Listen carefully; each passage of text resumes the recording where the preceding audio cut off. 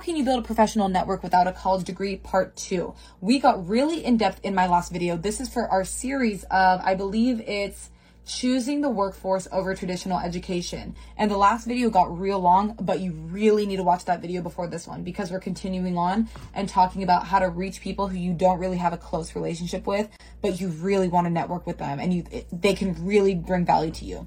How do we do that? Let's reverse engineer. You want somebody to do something for you. What do you think you should do? Comment your answer. I'll give you a second. Pause the video. Okay, done. Do something for them. Bring value to them.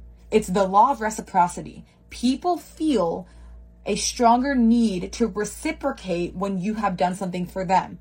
Law of reciprocity. When we do kind things for others, they feel more inclined to do kind things for us. Not always. We have to go into these situations without expectation, but if you continue to do this over the long term, somebody that you reached out to 6 months ago about something, they're going to come back. And that's happened to me, and that's how I've gotten paid to speak in front of 500 students. It's how I've gotten to speak at many different events that I'm speaking at upcoming, so on and so forth, okay?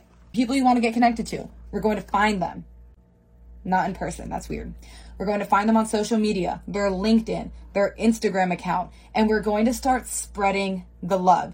We want to make ourselves visible to these people. We want to become relevant to these people. So I want you to 15 minutes a day, like these people's posts, comment on their posts, really engage and show them that you're here, you're supportive of them, you love their work, okay? Support them monetarily, okay? If you love them and you want to get on their podcast, buy their book, write a 5-star review for their podcast, go to their seminars, buy their product, be an actual fan. You have to do this over the course of months and they will start to notice you. They will start to notice you. It takes dedication, but if you put it in your calendar, and we talk a lot about goal setting and achieving, and you dedicate 30 minutes a day to focusing on just building relationships and providing value to these people that you really want to get connected to, girl, boy, this can change your life. That's what I challenge you to do, is simply make that list like we talked about in the last video, and then find them on social media, start supporting them in every way that you can if you want to get into their unit.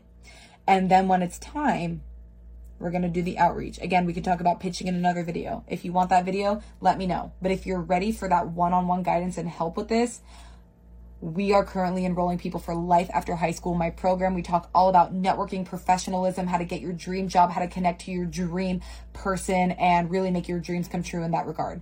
So that's just one module of everything that we offer in life after high school. Your all-inclusive program to setting foundations for financial, personal, professional success. You can apply to be in the program using the link in my Stand store, okay? We take a select few people to teach this step-by-step too. You have the worksheets, the spreadsheets, the whole freaking shebang, okay?